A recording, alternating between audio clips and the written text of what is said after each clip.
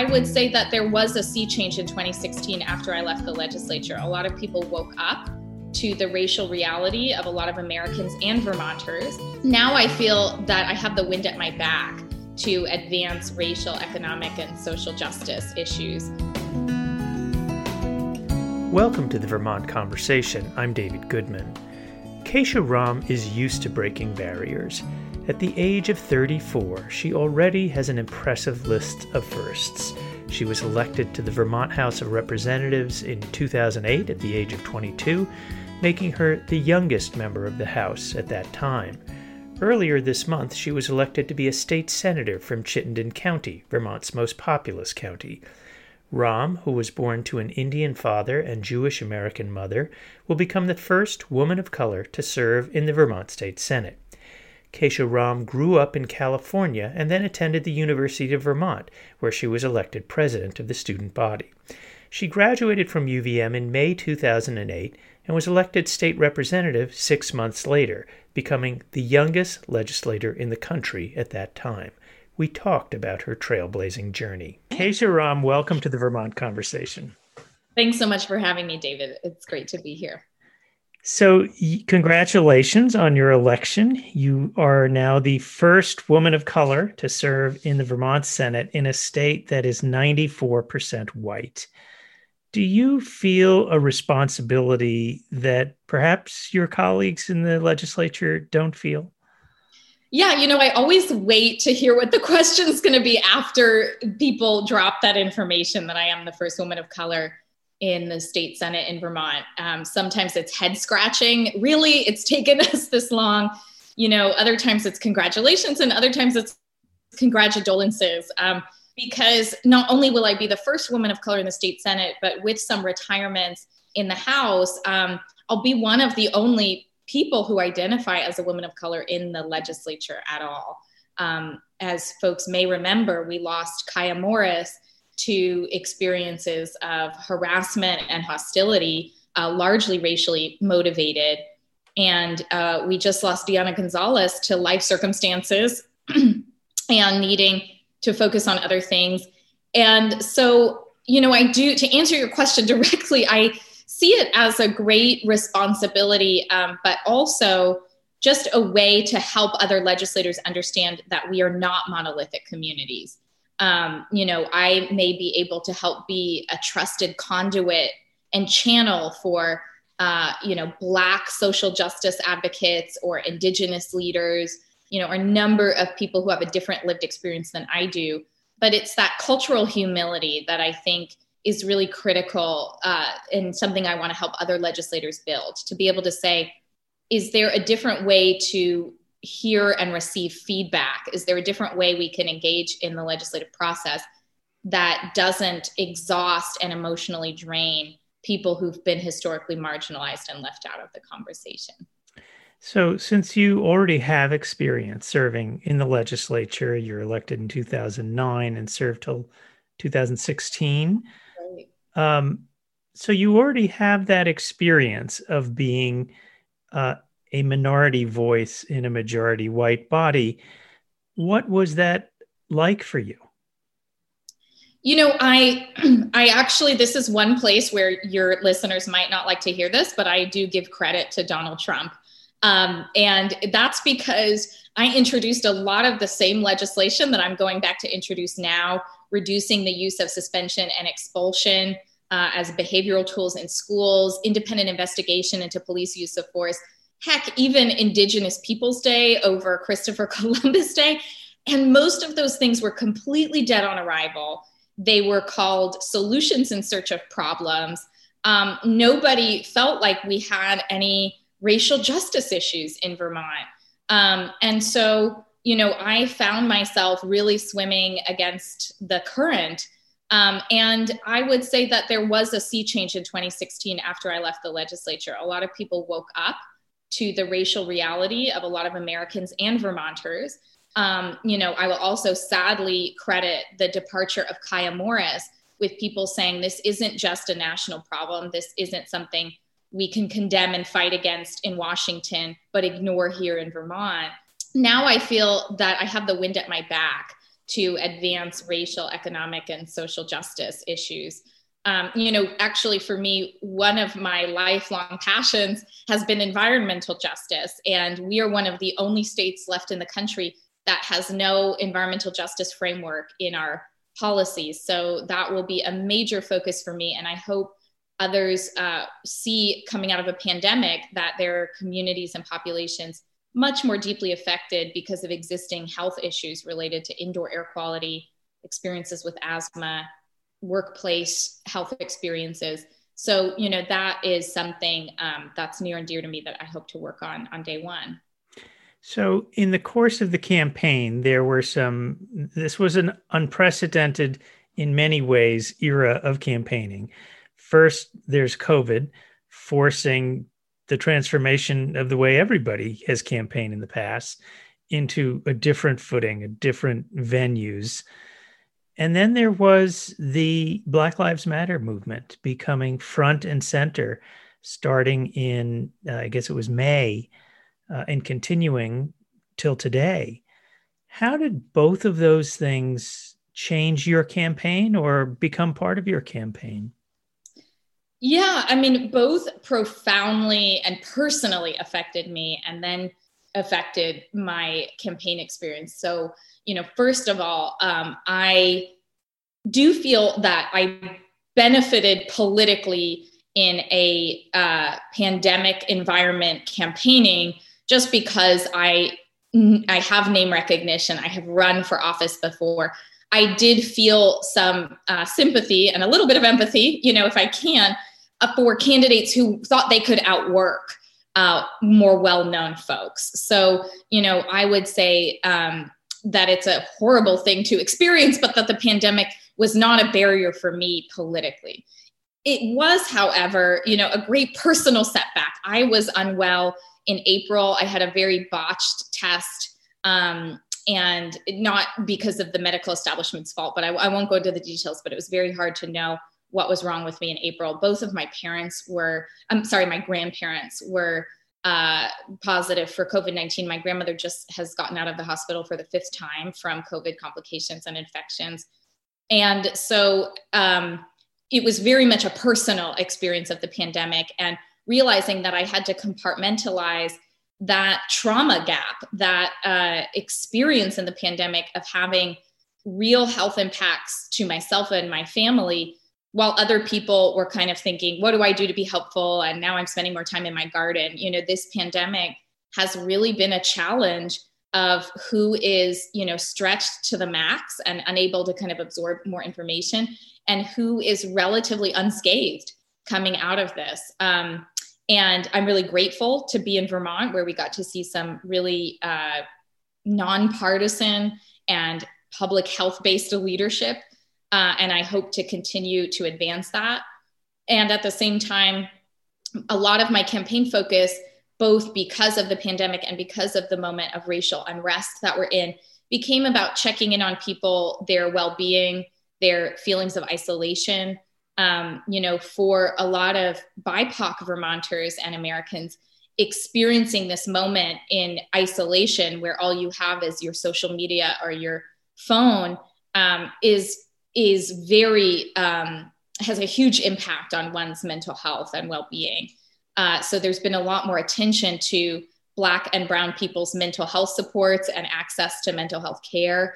And, I would just say the one heartening thing for me as well is that when a lot of my, white colleagues and allies and supporters didn't know what else to do after George Floyd was murdered by 3 police officers and people watched for 8 minutes and 46 seconds, a lot of people reached out to me, donations started coming in, and they just said, I don't know what else to do, but I know that I can support the first woman of color to serve in the state Senate. And that feels like something. And I was able to turn around and use that money to pay the only Black campaign manager in the state, to do a lot of things that helped me advance racial justice in the communities that I'm engaged in. And that was, the one thing I could do in the middle of an intense moment. You first ran for office at the age of 22. You just graduated UVM. You were the student body president. So that was 12 years ago. It's hard to believe. Time flies. How have you changed in the race you ran as a 22-year-old versus the race you ran as a 34-year-old? You know, David, the funny thing that's come up for me today is I was just asking the Vermont Folklife Center if I could have some CDs of the stories of past legislators who had served. And they said, well, we don't really have a lot of CDs left. We do have podcasts and things like that. And I thought, my gosh, I'm starting to feel old. What's happening? But, you know, I think being youngest is a crown and a mantle that I'm super happy to pass on as quickly as possible. We should have more young people engaged in the process. And I, at 34, should not be considered young. You know, there are people who've grown up with markedly different crises that they've lived through and impacts through their high school and college years, and have different financial circumstances and life horizons that need to be represented in the legislature. I think we have, I would love to see the numbers on this and work with somebody to pull them together. But I believe the average age in the legislature has dropped significantly this year. And I'm now in a cohort of incoming legislators where many of them have young kids, where they're teaching me how to get on certain social media platforms. And the legislature is going to be so much richer for their life experiences and the ability to have that diversity of age and generation in the bodies. So, you know, I'm very excited that the Senate is obviously a little smaller and more hallowed, and it takes a little longer to get there. But I won't even be the youngest there. I actually work closely with Senator Corey Parent, who's a Republican. And we've already talked about the kind of work we can do to support young Vermonters when I get there. So I've always wanted to work with whoever will work with me, regardless of their age or political persuasion. And I just look forward to bringing that energy back to the State House. So for people who don't know you, tell us a little bit about your backstory, where you grew up and what brought you to Vermont. Yeah. So my Indian immigrant father and my Jewish American mother ran an Irish pub in Los Angeles. That's about as quick and simple as I can make my life story. And the upshot of all of that was, you know, I really saw what it was like to pitch in the family business, to work really hard, often against a lot of currents when you're running a restaurant. And I am today in touch with the Restaurant Coalition in Vermont and a lot of restaurateurs and small businesses about their needs in the pandemic, because although my family never faced something as threatening to the very existence of their business as all of that, you know, my father eventually did lose the restaurant, and that marked our entire life. You know, how and even when they started the business, you know, my mother had to get the loan because they wouldn't give a loan to an immigrant. So my mother went to the Women's Bank of Los Angeles to open their restaurant. And, you know, I think a lot about access to capital and how we're going to all survive this pandemic and the real threatening nature of this pandemic to businesses, because it also takes a deep toll on their families. All employees, employers, and business owners, whether they're sole proprietors or self-employed, all want to go home with dignity, you know, to their families and make sure that they can get their families through this crisis, get them through school, put food on the table. And, you know, that's an experience that I know well. And I also know how government can be helpful. I grew up, you know, after we lost the restaurant on How did you lose the restaurant? What resulted in that? Yeah, you know, that's the other kind of side of the story that is harder to tell. But my mother was the one with the MBA. You know, she was the one who had the kind of back end knowledge of how to run the business. My father was a real genius with fusion food and making Indian food and Italian food and Irish food in the same restaurant. Was he a first generation immigrant? He was. He grew up in the part of India that became Pakistan. So he came to UCLA and met my mother and never finished his engineering degree, which is blasphemous in Indian culture. But when she didn't feel like she was being treated like an equal in the business and in their marriage, she left And she struggled as a single mom raising the three of us. And my father kind of struggled as an immigrant business owner, trusting the wrong people, having people dismiss him because of his accent. And eventually he went bankrupt and lost the restaurant to the bank. And my mother was, providing for all of us. She had 2 master's degrees, but really couldn't find a job flexible enough to raise 3 kids. And we went through some really difficult periods where, I was on the free lunch program. But at the same time, knowing that I was on the free lunch program from my father meant that I could get access to take the SATs and apply to college for free. And that, is a big reason, that I ended up at UVM and I'm where I am today, is because government did put some stepping stones in place so that I didn't fall through the cracks. And my goal is to turn around and make sure other kids don't fall through the cracks who need that support as well. And you lived in California. What made you decide to cross the country to snowy Vermont? I feel like I used to be asked that question every day. And then at some point with the floods and fires and the pandemic experience in California, people have kind of stopped asking me why I left. As much as I love California and will always have a sense of place in the wilderness and on the beaches there, I really found a deep sense of community in Vermont and that people take care of each other here through challenges like a pandemic or a natural disaster. And I didn't quite find that same culture of community growing up in a huge state like California. I also thought to myself, I don't know why people would spend so much of their life in traffic.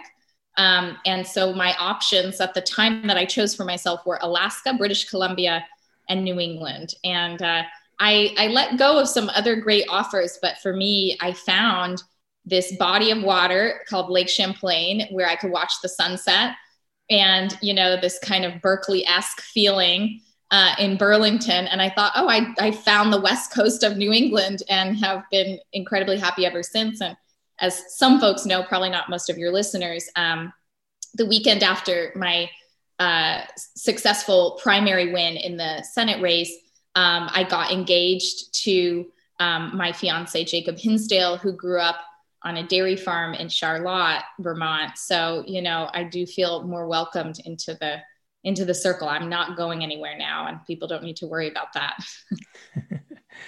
What did that experience of being on the free lunch program, of needing to be on public assistance for your family to survive, how did that affect you? How does it continue to affect how you see the world? What I remember most of all is that my mother was embarrassed when I told her that I was on the free lunch program. I was really happy. I mean, California has some pluses, and we have a great farm to school program in California. A lot of the food back then, maybe ahead of its time in Santa Monica, what came directly from local farms. It was all fresh produce. I was a vegan at the time, so I was in heaven. And I really fought to reduce the stigma around school lunches, which we're fighting today still in Vermont. But my mother just thought we're not those kind of people. We don't need help. We don't take help.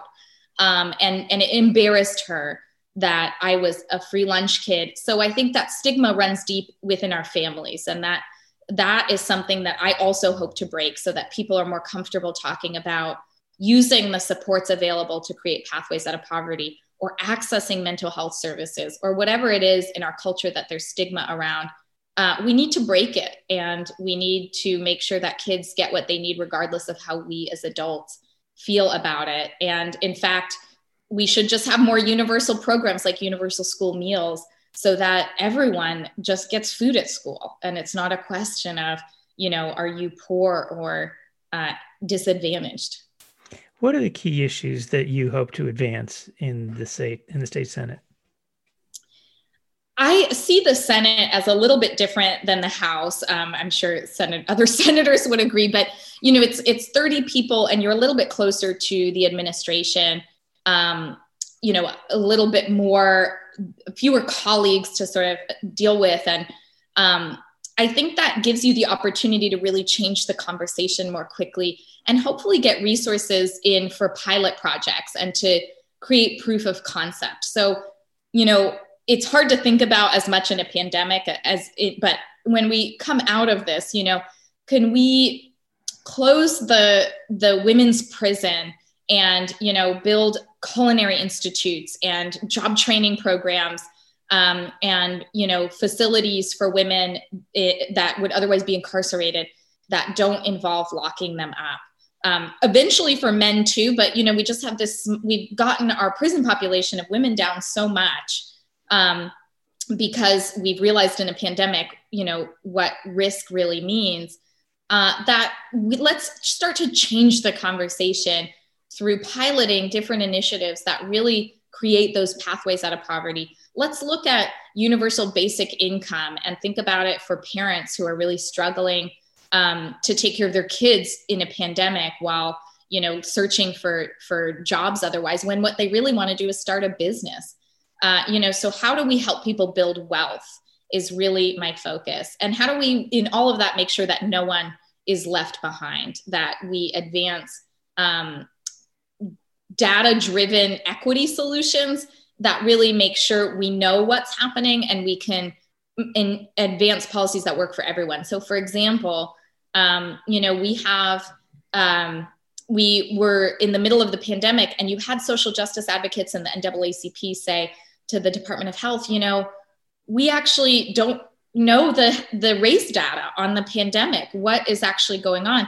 And now that we look at it, at any given week in the state, the number of COVID infections among Black Vermonters is 8 to 10 times higher than white Vermonters. And we didn't know that, early in the pandemic. So if we're not collecting that information systematically, then we're not keeping people safe, and we're not creating a society that works for everybody. So not only do we need the data to show us what's really happening in the state, but then we need to do something about it. And we need to advance culturally specific solutions to make sure people aren't left behind.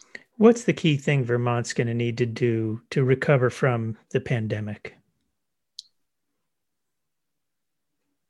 That's a great question. I mean, a lot of us are waiting with bated breath to see what happens at the federal level. I think we did our part trying to elect a new president. Because I was in the legislature in 2009 at the start of the Great Recession when our economy was in free fall. And so much of